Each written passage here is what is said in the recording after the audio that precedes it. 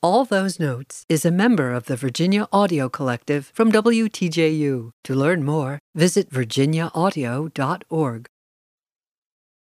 I'm Shari Barbour, and this is All Those Notes. Raising pigeons may not be high on your list of hobbies, yet you have a very strong interest in steamboats and enjoy watching trains. Well, 2 out of 3 is not bad.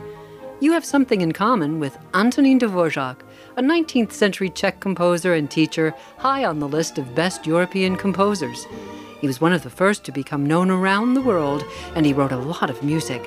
Symphonies in the style of Beethoven, vocal and choral music, operas, chamber music, and more. Dvořák is best remembered for his instrumental works and melodies expressing faith, heritage, and love of country, all written in a style based on rhythms found in Czech and other Slavic folk music. He said, "The music of the people is like a rare and lovely flower growing amidst encroaching weeds. Thousands pass it, while others trample it underfoot, and chances are it will perish before it is seen by the one discriminating spirit who will prize it above all else. The fact that no one has yet made the most of it does not prove that nothing is there."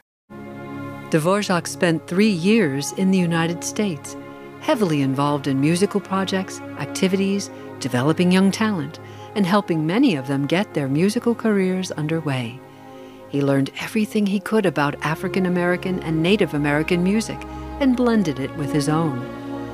He helped American composers develop their own approach to music and encouraged them to take that music in new directions.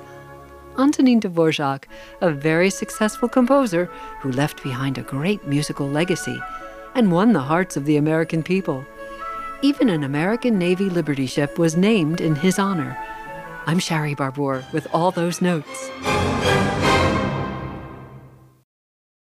For more of All Those Notes, visit virginiaaudio.org.